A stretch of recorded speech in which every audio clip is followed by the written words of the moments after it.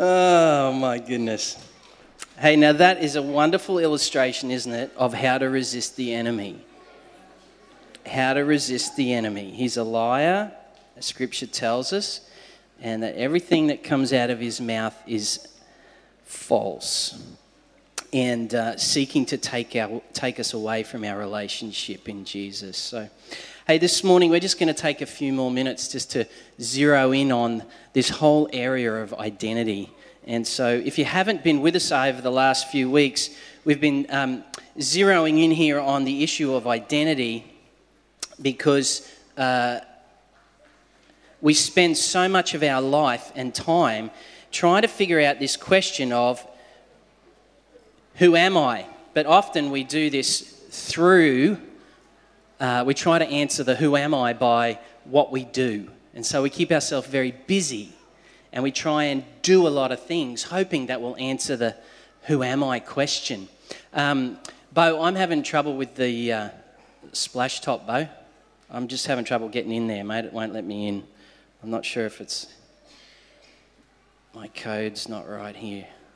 Hang on, here we come. I think we're coming. Here we go. Terrific. Thanks, mate. Got it. Well, this morning, we want to continue on to this issue of identity. You know, just this week, I have two friends of mine that were sharing that they had experienced their personal details had been stolen online, their credit card details, and someone decided to go shopping on their credit, on their line of resource. And I'm not sure if any of you have had that experience, but anyway, I was looking at some stats during the week, and they reckon that they interviewed 1,200 Aussies, and 1 in every 6 people have either had their identity stolen in that kind of way, or they know someone who has had their identity stolen. So every 6th person is familiar with the fact that there's people out there trying to pinch our identity. And you know, I was looking at some of the comments that my friends made and those that sort of followed that feed on Facebook this week, and you know, it left them feeling very vulnerable. They'd been stolen from, and very cranky that someone could do this without their permission. And one of the things that, as I was spending some time thinking about that, one of the things is that the enemy does, when it comes to what the Bible tells us, the enemy illegitimately and illegally seeks to take life from us. Just like when people steal people's credit card details, they illegally and illegitimately go and spend other people's money. Now, the enemy is an illegitimate and illegal player when it comes to trying to steal your identity and my identity and who we really are. You know, in Luke's gospel, in Luke chapter 3, there's this great big long list where Luke writes out all of the people through time and history in the Bible. And this parent or this person begot this person, and this person begot that person. Anyway, it goes down to this long list. And the last person on the list, it says, and so-and-so came from Adam. And Adam was a son of God. Luke chapter 3:38. And Adam was a son of God. He was God's good creation. And yet, unfortunately, we see in the story of Genesis account that Adam lost his identity when he agreed with a lie from the enemy. When the enemy told him, God doesn't want you to eat from that tree because he knows if you do, you will become like God. And in fact, he already was like God, having a relationship with God, the Father, the Son, and the Holy Spirit, and his creation. So from that time on, Adam and all of us are caught in this problem. We're all caught in this problem of trying to figure out who we are. The Bible tells us that the enemy is a liar. You will not surely die, because God knows if you eat of this, your eyes will be opened and you will be like him, knowing good from evil. Now, unfortunately, this left us in a problem where our perception of God was all mucked up. Now, first thing in the morning, I've kind of got to this stage now in the morning where I have to put these things here beside my bed. And this is a new thing for me. I've never been here before, but I've just suddenly realised at this stage and age, I have to put these things beside my bed so that in the morning I can put them on and I can look across and I can see Nicole in all her beauty first thing in the morning. And I can see it really clearly, just how wonderfully and fearfully and wonderfully she has been made by God. And then, I sort of stumble out into the main area of the kitchen in the house there, and there comes, some of my 3 kids. They kind of wander out in all their various stages of, hello, it's great to be alive today. And there, they've got, bed hair and morning breath, and it's kind of like, you wear that to bed? It's like, so anyway, and we see each other very clearly in the mornings. And sometimes sometimes even with my glasses on, I have to then take them off, and then I have to do this. I have to kind of rub my eyes a bit, particularly when I'm looking in the mirror at myself first thing in the morning, because the glasses are giving me a perception. I'm like, well, maybe they might be lying. So I take them off and I just rub my eyes to get all that, that build up and that gunk out of my eyes in the morning, all that sleep. And then I look at myself in the mirror and I go, that didn't help. I need those goggles back on, and I put them on and I look into the mirror and I go, oh yeah, they were telling me the truth. After all, that is how good looking I really am. And so the problem that we all find ourselves with is that when it comes to understanding our identity and seeing ourselves clearly, we first have to see God clearly for who He is. There's no point in us telling God how He should look to us. Our first step in knowing ourselves is knowing who He is, because it's from Him that we draw our understanding of ourselves. Now, because we've woken up every day with a bit of sleep in our eyes, and like Adam, we didn't believe that we actually were God's children. We were His sons and daughters, and we decided actually God, like Adam, wasn't trustworthy and He was holding out on us, and so we owned and bought the lie that the enemy put to us. Because of all of that, we see God poorly. We don't see Him clearly. It's a bit like in the first thing in the morning. And there's a number of ways that we look at God. And some people will see God as like this terrible punisher of a being, who's very hard and gruff, and often people will say it like this. They say, I love Jesus, but His dad, I'm not so sure about. I think he's a bit of an angry old judge up there. Well, actually, you know what throne He sits on?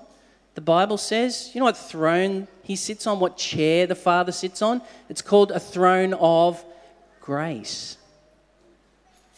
The Father sits on a throne of grace. He administers life from the throne of grace through Jesus. And you know what? Jesus does something. I just realised this week. Jesus does something so amazing and awesome. All through the account of the Old Testament, nowhere is God referred to as Father. Nowhere. And then Jesus comes along in the New Testament. That Jesus happens and He comes along, and then all of a sudden He starts to call God Father. Father. And no wonder the religious people got all stinky about that, because Jesus was redefining how they thought about God. Some people think He's like Santa. If you're good, you might get something good. If you're bad, well, better luck next year. Sometimes we treat God like that. Sometimes people see the Father or God as distant and sort of far removed. And if he's far removed, why bother engage with someone who's so far removed? And this is all because of that junk that's in our eyes, in our heart. We don't see God as he truly is. Sometimes we think God's dead. We talk to folk and folk will say, "Why believe in God? There is no God. God is dead." Well, that's a pretty hopeless place to live in. There is no hope for some that live in that place. Some of us might actually been grown up in a context where we've been told that, well, watch out because God's a bookkeeper and he's a very good accountant and he's kind of watching every move you make and he's keeping a checklist on that. And when you turn up to eternity's, the kingdom in all its fullness at the end of your life, you're actually going to have to give an account for all that stuff. And so you kind of live in this, well, I better be good mentality, and you spend a whole bunch of time trying to be good. Some of us think that God is actually very passive. Why would God be interested in my life? He's nowhere to be found. He's so far away. Well, in fact, Jesus was not fatalistic at all, and he helps to restore and recover the Father's identity. We had a Bible reading earlier from Hebrews about how Jesus is the exact representation of the Father. Exact representation. So much so that Jesus restores to us who the Father is. And he said to Philip one day when Philip said, "Show us the Father. Show us Jesus." Jesus simply said, "Philip, when you've seen me, you've seen the Father." So if you want to get to know who the Father is so that we can understand who we truly are, it's all about Jesus, connecting with Jesus. Jesus reveals that the Father is a redeemer. Remember the woman caught it at the well in John chapter 4? You know, she's having a drink in the middle of the day because it's hot and she's socially isolated and all the other women of town won't be seen with her because she's been promiscuous and so forth, and she's had a number of husbands, and Jesus goes and has a drink with her and he restores her life. He says, "I want you to give me a drink." He breaks all the rules to redeem this woman's life. And her life was so touched by the love of Jesus in that moment in John chapter 4 that she went home to her village and then told the whole village about what she had discovered about God through Jesus. And the whole village came running out to meet Jesus because they wanted to know God like the woman knew God. He loves people despite their best efforts to be good and even their best efforts to be bad. He loves us. He's truly involved and he deeply cares about each and every situation. That's why Jesus, time and time again in the Gospels and in the book of Acts we see in the early church, Jesus and the disciples are healing people everywhere. All the sick were healed. In the past, God spoke to our forefathers through the prophets and many times and in various ways. But in these last days, he has spoken to us by his Son, Jesus. The Son is the radiance of God's glory, the exact representation of God. The exact representation. Now, if you were to talk to someone like... he's just not here at the moment, but Ashley Brown, he restores cars. He restores vehicles. Oh, there he is, just at the door over there. Now, Ashley's an expert at restoring old vehicles to make them look brand new again. And one of the things that he sometimes has to do is that because the original parts are nowhere to be found, he has to manufacture parts to fit. And while sometimes he gets these cars almost exactly as they once were, but never quite exactly as they once were, because he doesn't have all the original parts. And that's why if you watch some of these auction shows of the car houses in America and Australia as they're selling these restored vehicles, the more original the car, in all its original pieces restored to it, the higher the price will be, the higher the purchase price. The less original it is, it kind of looks like it, but we can see it's had a lot of, imitation parts put on it, the lesser the value it will be. Well, Jesus is the exact representation of the Father. Exact. Better than a car renovation, where they actually can almost get it to look like the real deal.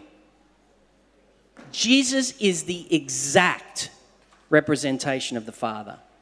So that when you see Jesus, you see the Father. So Jesus restores the Father's identity to us. So what kind of Father is he? Well, he's this kind of Father. And we all need to come into the revelation of who the Father of Jesus is. Jesus is not inviting you to come into the revelation of your father or my father or your grandfather. He's not inviting you to come into that revelation. I think for many of us, we go, yeah, I've been there and I don't want to hang out there. But Jesus is inviting us to know his Father. So we don't have to make up who is the Father. We just look at who Jesus is and he says, this is who my Father is. It's his Father that you're being invited to be in a relationship with. It's his dad. And through Jesus, we get to have restored relationship with the Father, just like Adam had before it all went belly up. This is all about identity. But to know who you are, we must first know who he is. Because it's through him. You see all these young guys and girls up here today? They did an amazing job of reminding the enemy, hey, you can throw any of those darts at me you want. They're illegitimate, they're illegal, and they're wrong. Because now I know Jesus, I am connected with the Father, and he gives me my identity, and therefore I can tell you to go away. And I can get on with living life in Christ Jesus. This morning, we're going to just spend a little bit of time realizing again that it's Jesus' Father that we're being invited into a relationship with. It's the Father who says, I love you all so much, I'm sending Jesus. So that no longer do you have to wear goggles, no longer do you have to put up with the junk in your eyes or the poor perspective of broken thinking about who God is. You can leave all that to the side now. And you can take Jesus by the invitation to be introduced to his Father, the maker of heaven and earth. And he's the kind of king who didn't send Jesus into the world to condemn the world. The only person that John's Gospel says that Jesus came to condemn was the enemy. He came to condemn the enemy in John chapter 8:16. And he came to bring us back into the righteousness of God in Jesus. He sent Jesus into the world not to condemn it, but to give it new life in him. So we're going to spend a minute praying about that in a second. But before we get there, there's just a few things that we want to touch on that the Holy Spirit's been talking to us about recently here at the Vineyard. One of the wonderful things that happens here at the Vineyard is that we actually turn up with an expectation that, you know what, at any moment, at any time, the kingdom of God, the rule and reign of God is about to break into this atmosphere and touch people with his love, with his freedom, with his life. And that's not just an emotional thing. It can be emotional. And it can also be a realization that, you know what, I've got a new perspective on God and I get a new understanding. That's true too. And some of that's going on as well in the room right now. And also, he is deeply interested in healing the sick. and setting people free from the lies and the lies and the lies of the enemy as we make an exchange and say no to that and yes to Jesus.